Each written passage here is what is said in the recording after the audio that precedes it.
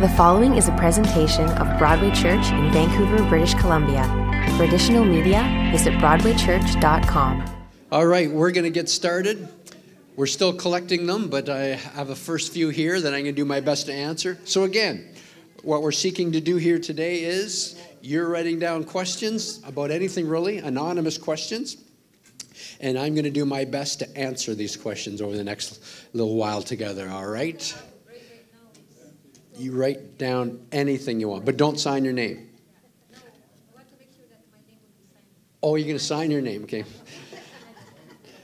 If you sign your name, I won't answer it. That's the deal I have. All right, here we go. Please explain John 20, verse 23. If you forgive anyone's sins, they are forgiven. If you do not forgive them, they are not forgiven. So let's read that. John 20, 23. If you have your Bible, I would encourage you to turn with me there. And let's get the context.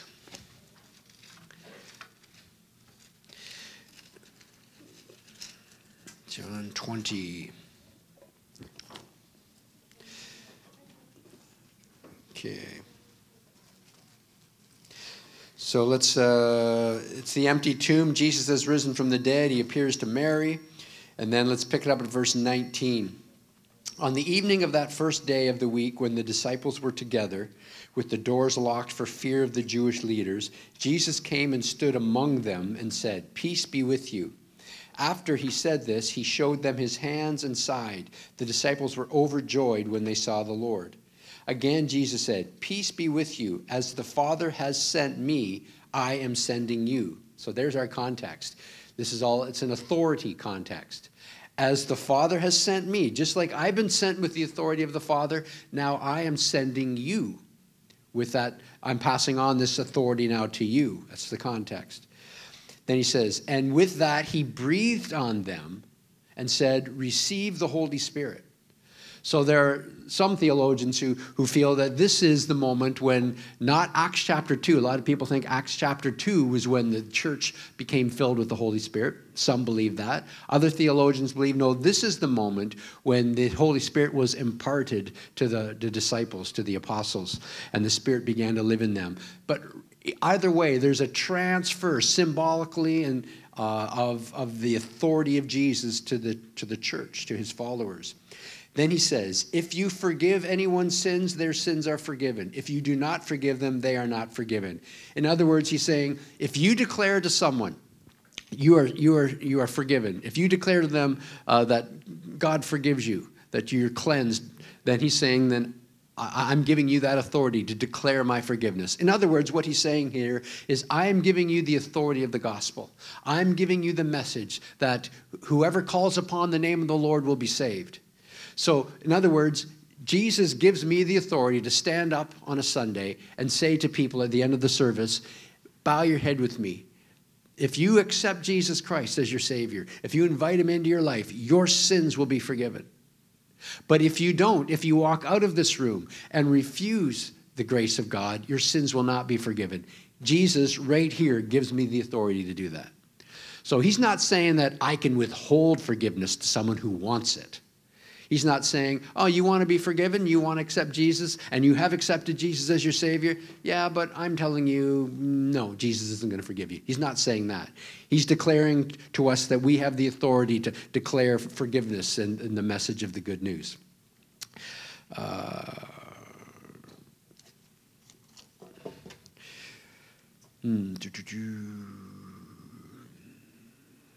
Your preaching team, you said God is not...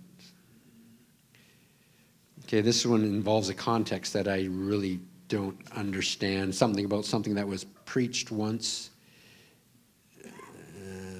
And they're asking me if I can do something about it. So I'm not aware of that sermon. So I really can't answer that one. Is there any validity in purgatory?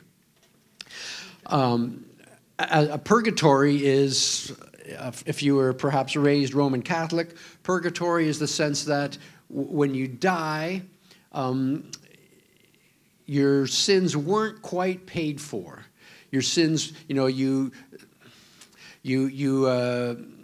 there's still sin unpaid for, undealt with sin in your life. And so what do? You're a member of the church, but you still have, you have deeds that weren't filled up. I'm phrasing this poorly. So a Roman Catholic concept of salvation is that there are works that you need to do to fulfill what Christ did in your life. And so if your deeds were not quite good enough and you've died and now you're in this holding place, and so purgatory is that place where your sins are kind of purged off, hence the word purgatory. They're sort of burnt off, they're worked off, or people pay money for someone to pray for you for your sin to be paid for, and then you go up into heaven. Bottom line is there is nothing in Scripture about purgatory. That's not a biblical concept. That's one of these instances where I think the Roman Catholic Church painted themselves into a corner with some doctrines, and no, you're not going to find that anywhere. I think the one place they looked for that is in Corinthians, where one of my favorite passages in Corinthians, where it talks about one will escape as one escaping through the flames. But that's talking about the judgment of Christ on believers, and it's talking about that it's possible that people will stand before God and their lives, what they've done will not be rewarded. It says they will be saved, but only as one escaping through the flames, meaning that they'll have no life that will be rewarded, but they themselves will be saved. That doesn't talk about purgatory in the sense of your sins being paid for. Jesus paid for our sins, because that passage begins with the phrase, no other foundation can be laid other than that which is already laid, which is Jesus Christ. So the whole context of that Corinthians passage is, no, Jesus paid for your sins. It's not a matter of us doing anything to pay for our sins.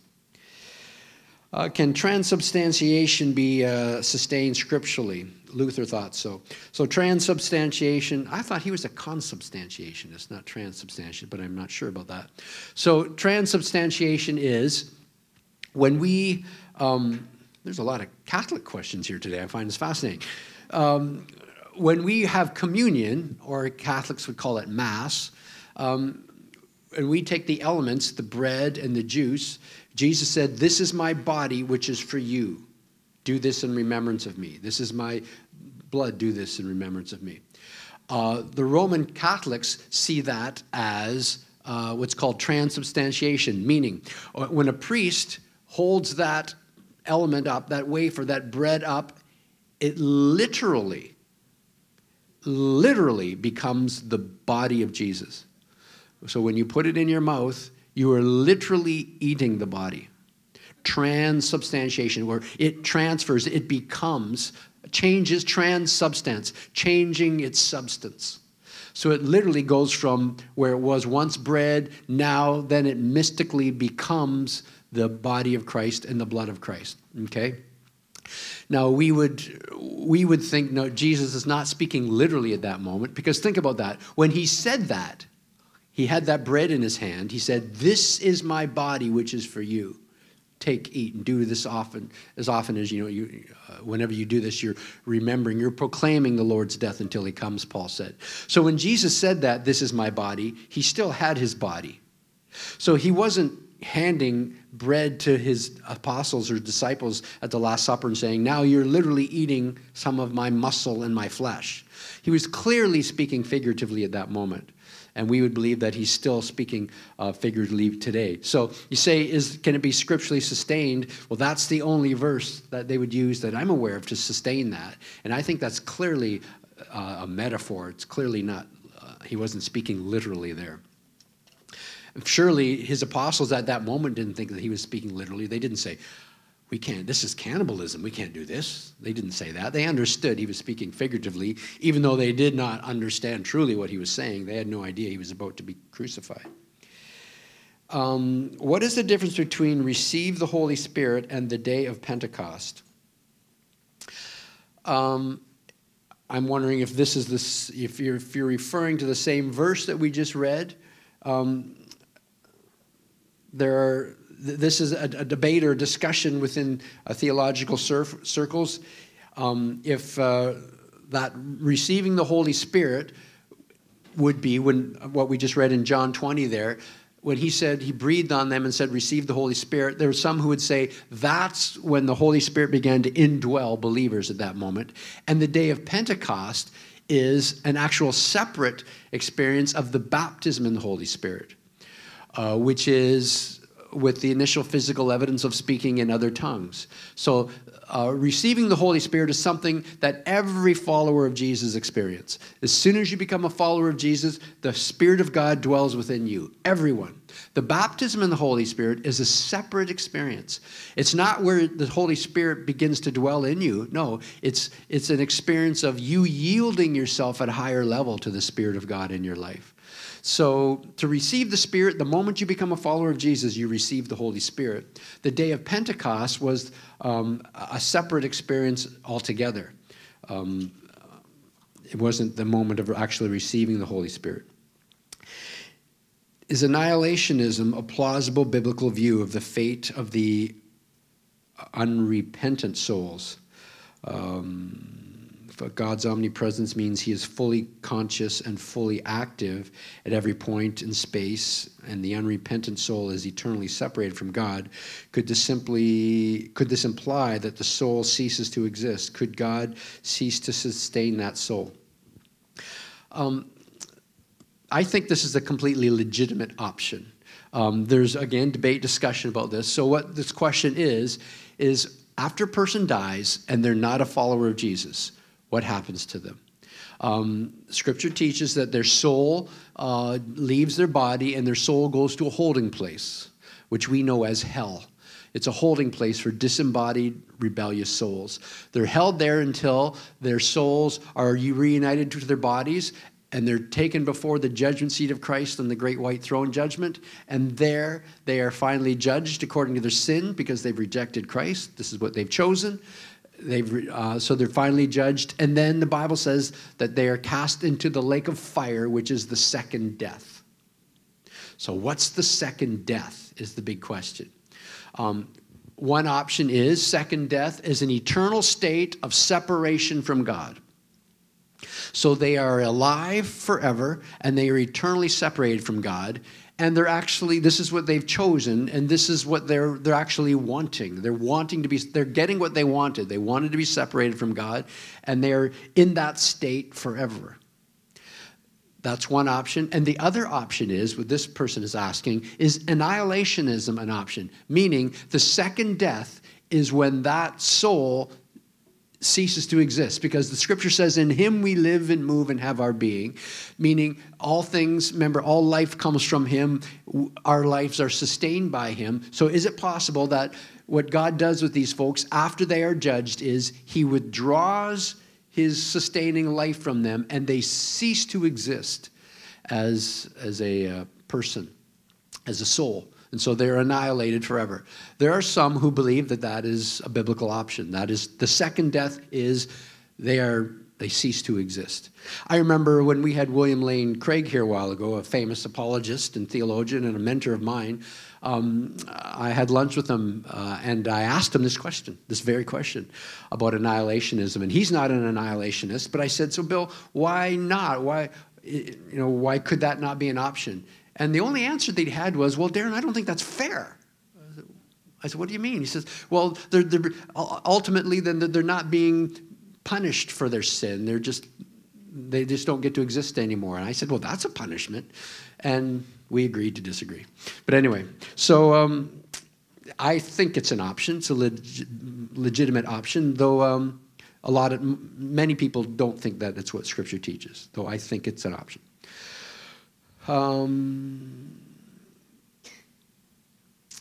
Why can we feel like God knitted us in his womb, but we feel like we got the wrong pattern? That's very poetic.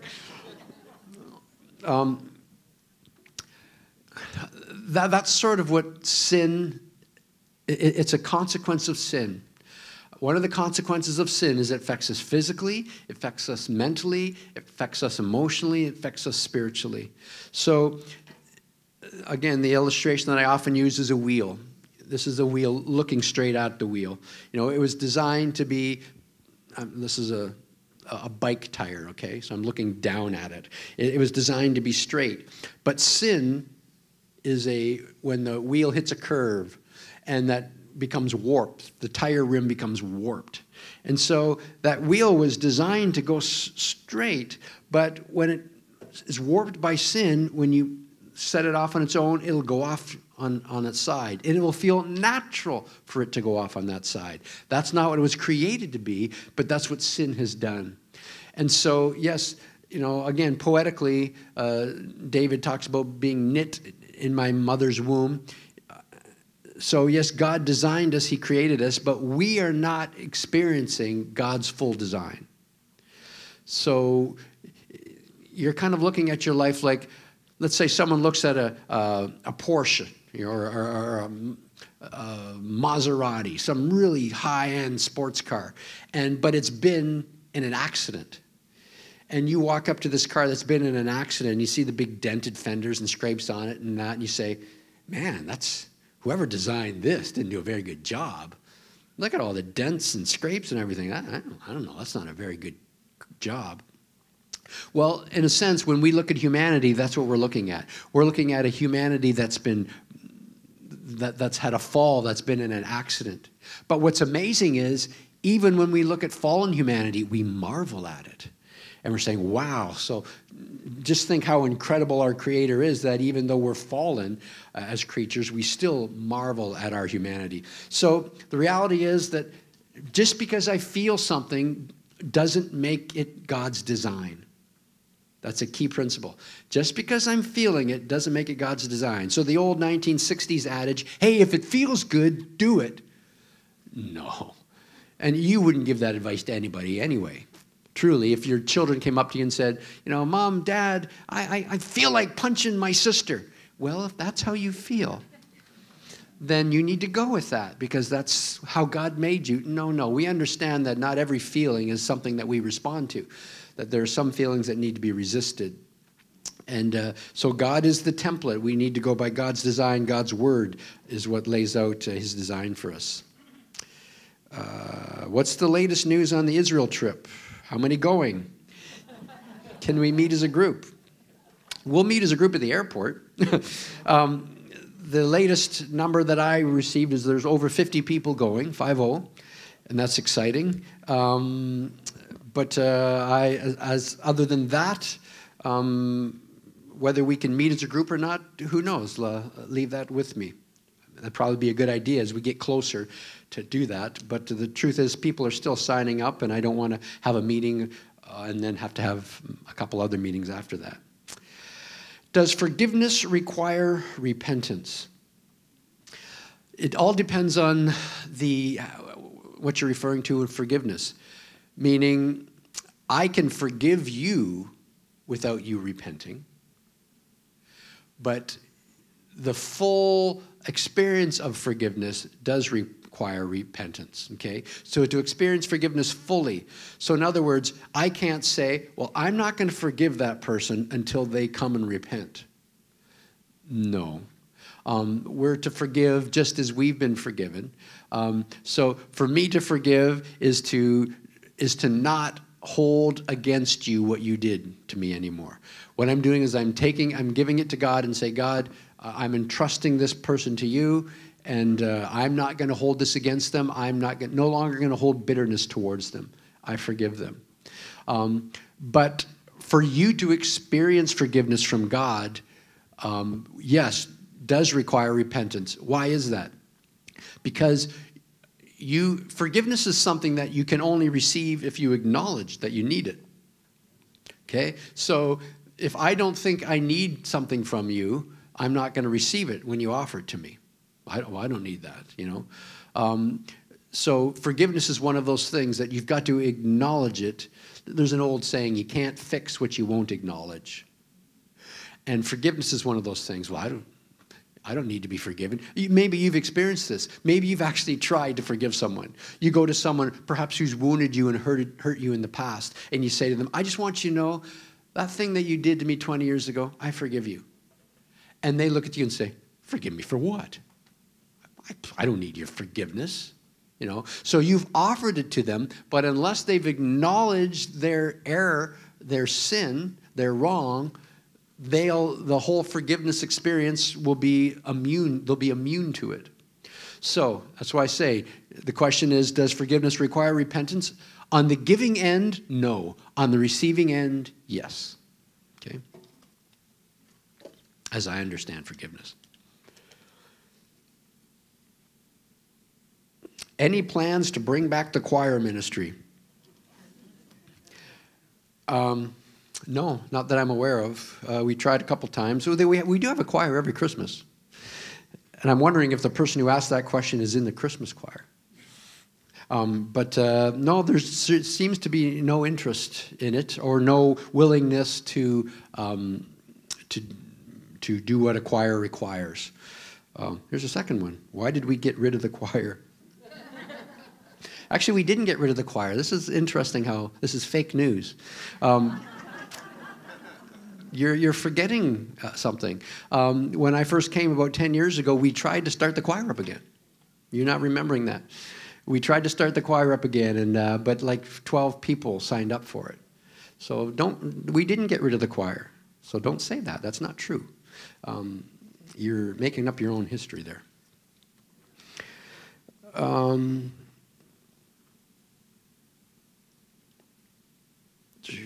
Okay. How can spending $5 million on an existing building, exterior walls, be justified?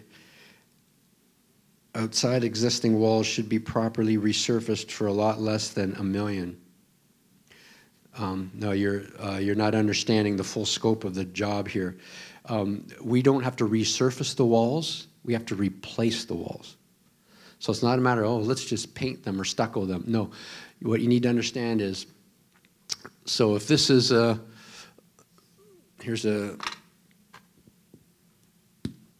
let's say this is the outside of the wall, and then there's rivets into them, and they're into the steel studs or whatever, okay? So there's rivets into this stuff, and then there's a coating on that wall and so on. What's happened is, it's not a matter of just this stuff, this is completely rotted and rusting in behind here and everything.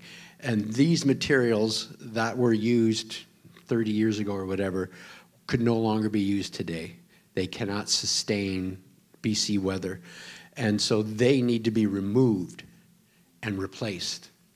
Plus, in some stuff in behind, and plus concrete as well. It's caused erosion of concrete around, so all that needs to be replaced also. Windows as well need to be replaced. Because of the whole deterioration. So it's not a matter of resurfacing the walls. That's not what's going on. The quotes that we have have all been bid professionally. It's taken a couple of years for us to get to this process. So this is the state of the art. This is those are good, the best bid prices, let me put it to you that way. And it's been well researched and well followed up. So it's a fair question. And we've had several meetings where a congregation could ask questions of the committee and so on. It's a well-vetted process, let me put it to you that way. And RDH, the firm that's been overseeing it, is world-class. And we've gone with their recommendations and their guidance throughout this whole thing. In the Bible, it is said that the only sin which will not be forgiven is the blasphemy against God. Could you explain? Thank you. Sure. So Jesus talks about sins against the Son of Man can be forgiven, but it doesn't say blasphemy against God. It says, but the sin against the Holy Spirit cannot be forgiven. So it doesn't say God, it says sins against the Holy Spirit. So, in other words, there's a differentiation between you can sin against Jesus and that can be forgiven, but if you sin against the Holy Spirit, that cannot be forgiven. So what's that all about? I think if you understand the context, what's being said here is Jesus is saying, okay, listen, he's walking the earth when he says this. Keep in mind, he is Jesus of Nazareth, and he's revealing himself as the Messiah, and they later understand that he's actually the third person of the Trinity, God in flesh. But he's saying, listen, I understand that if you see me and you actually don't completely get it, you don't understand who I am, and you're confused or your knowledge is limited and so on, if you blaspheme or you reject, literally, me, you sin against me, you say words against me, you speak words against me, you push back against me, that's actually forgivable. In the long run, that's not unforgivable. That can be forgiven. But if you reject, resist, work against, speak against the Holy Spirit, okay, then that is not forgivable. Well, why is that? Because the role of the Holy Spirit is to reveal Jesus to you. The role of the Holy Spirit is to work on your heart, as we've been learning even in this series, where we receive the Spirit of God through our spirit, and he reshapes our will and our emotions and our intellect and so on. And so that's what the Spirit does. He works within us. Remember, to will and to act in order to fulfill his good purposes, it says in Philippians. So it's the Spirit who does all of that in our lives.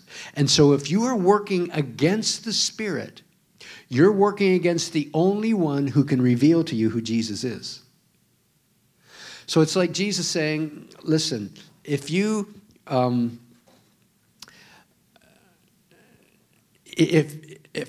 if you reject the hand that's reaching out to you as you're drowning in the water, then you cannot be saved. Because you're rejecting the only way out of that drowning water, okay, of that water in which you're drowning. So to blaspheme or reject the Holy Spirit is to reject the work of the Spirit. And the work of the Spirit is to reveal Christ and to draw you to Christ.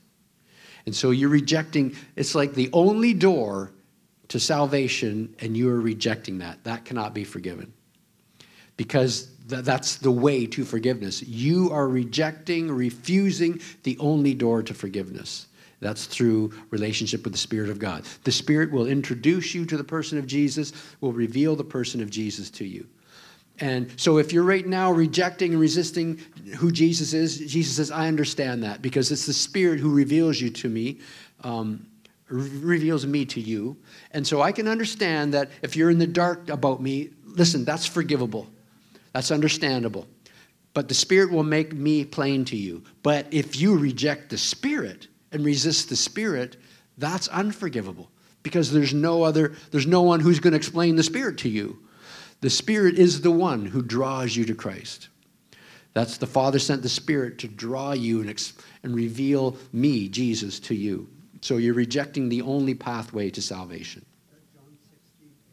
John 16:8 says, let me read it right now.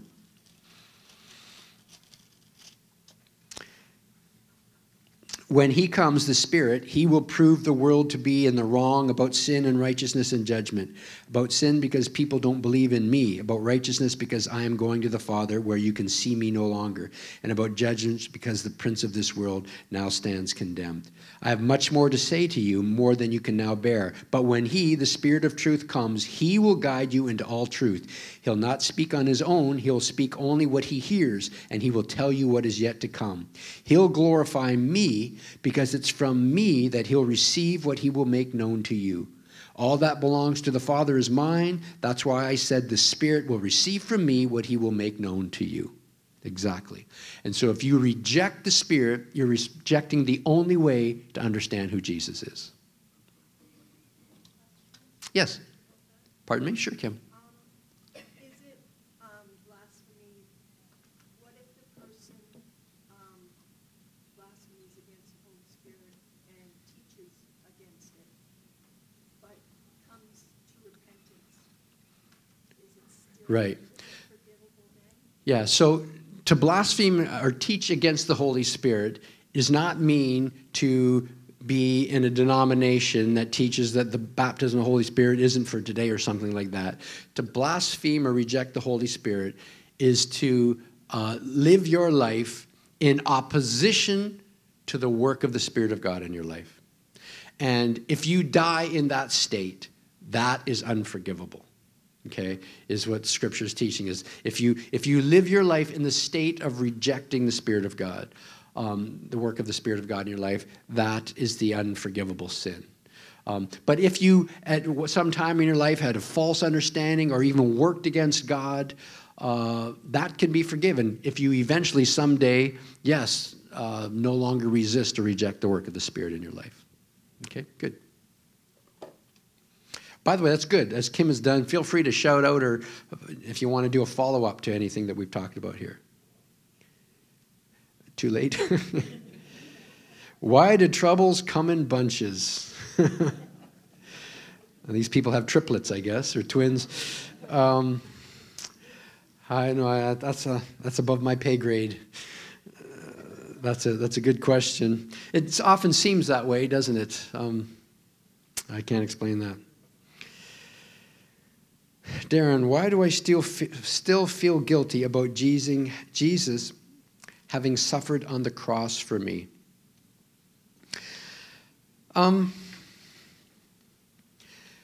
Well, I suppose that's understandable in the sense that you're understanding, you're seeing the full weight of what Jesus did. Why do you feel guilty? I suppose we are guilty, aren't we? I feel guilty because I am guilty, and there's really no way around that. I suppose to feel otherwise would be to minimize what Jesus did and to minimize my own sin. So while I think it's okay, I wouldn't feel guilty about feeling guilty, if that makes sense. But I wouldn't beat myself up about that. I would acknowledge it. I'd see that more as, yes, I acknowledge that I'm feeling guilty because I am guilty. And again, but what you need to understand is Jesus, and maybe some of this is fed by our own background, by our own family systems perhaps, meaning, you have a loved one, a mother or a father who has somehow guilted or shamed. And so sort of this passive-aggressive thing where you're made to feel guilty all the time as a way of manipulating you. Oh, look what you're making me do. All right, I'll do this, but you're making me do this because of you that we have to do this. And so you feel guilty, and maybe you're transferring that onto God. I guess what you need to know is it's one thing to feel guilty in the sense of I feel the guilt that, Jesus, I made you do that. Well, actually, you didn't make him. I feel guilt in the sense that it's my guilt that's causing that pain in your life, and I feel that reality. That's acceptable. That's healthy even. But to then go the next step and say, and Jesus, you just must be looking at me and resenting me. That's a lie. That's where you've taken it a step further, and that's where the enemy has got some toxicity into your heart, your mind, your spirit. Again, let's come back to our series when we're learning about the nature of God. He loves you unconditionally.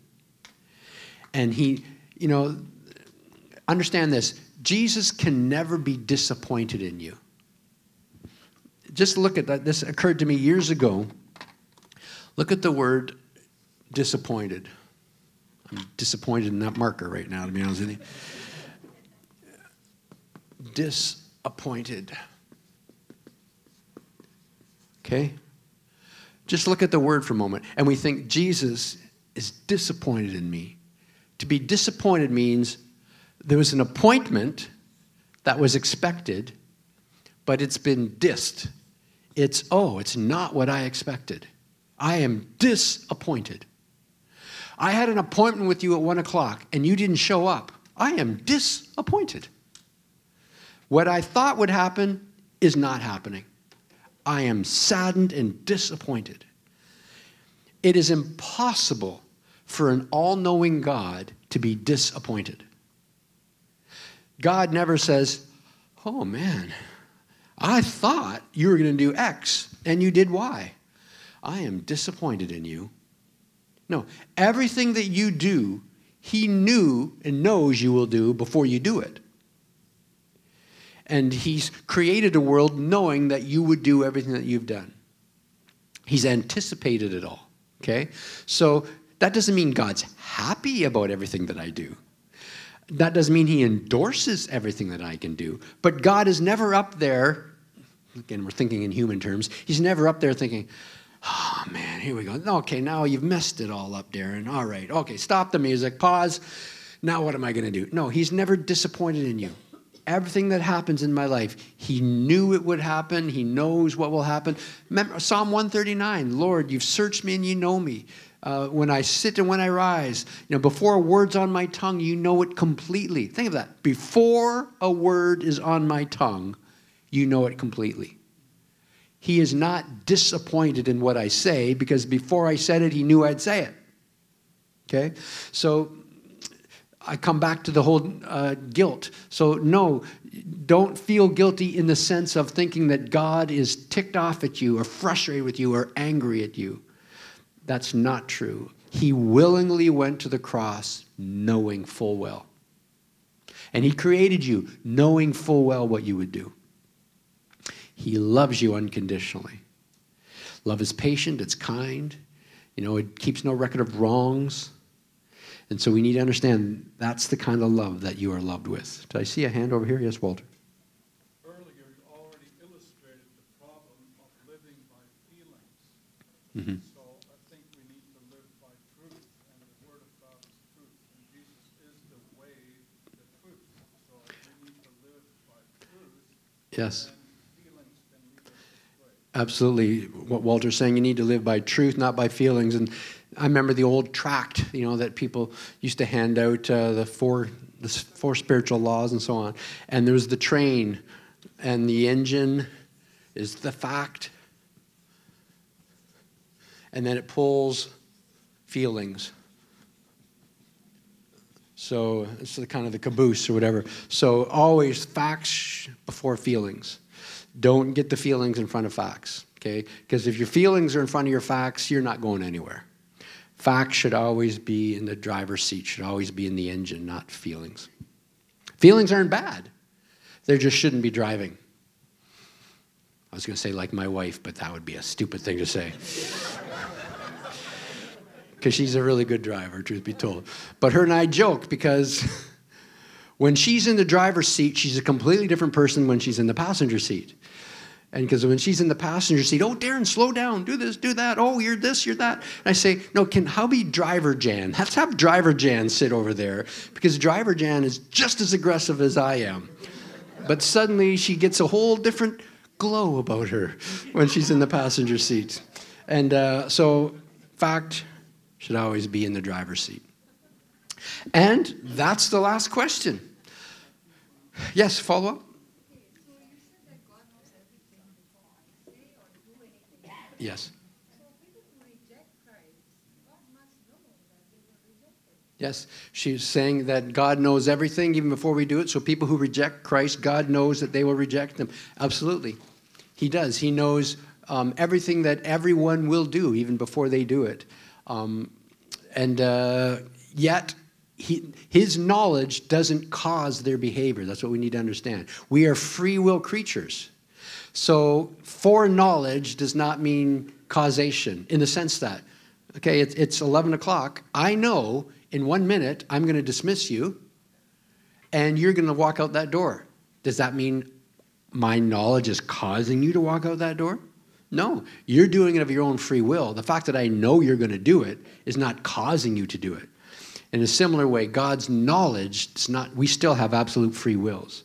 Because he knows it doesn't mean he causes it. Great questions, folks. God bless you. Thank you for being here today. Choir practice at 10 a.m.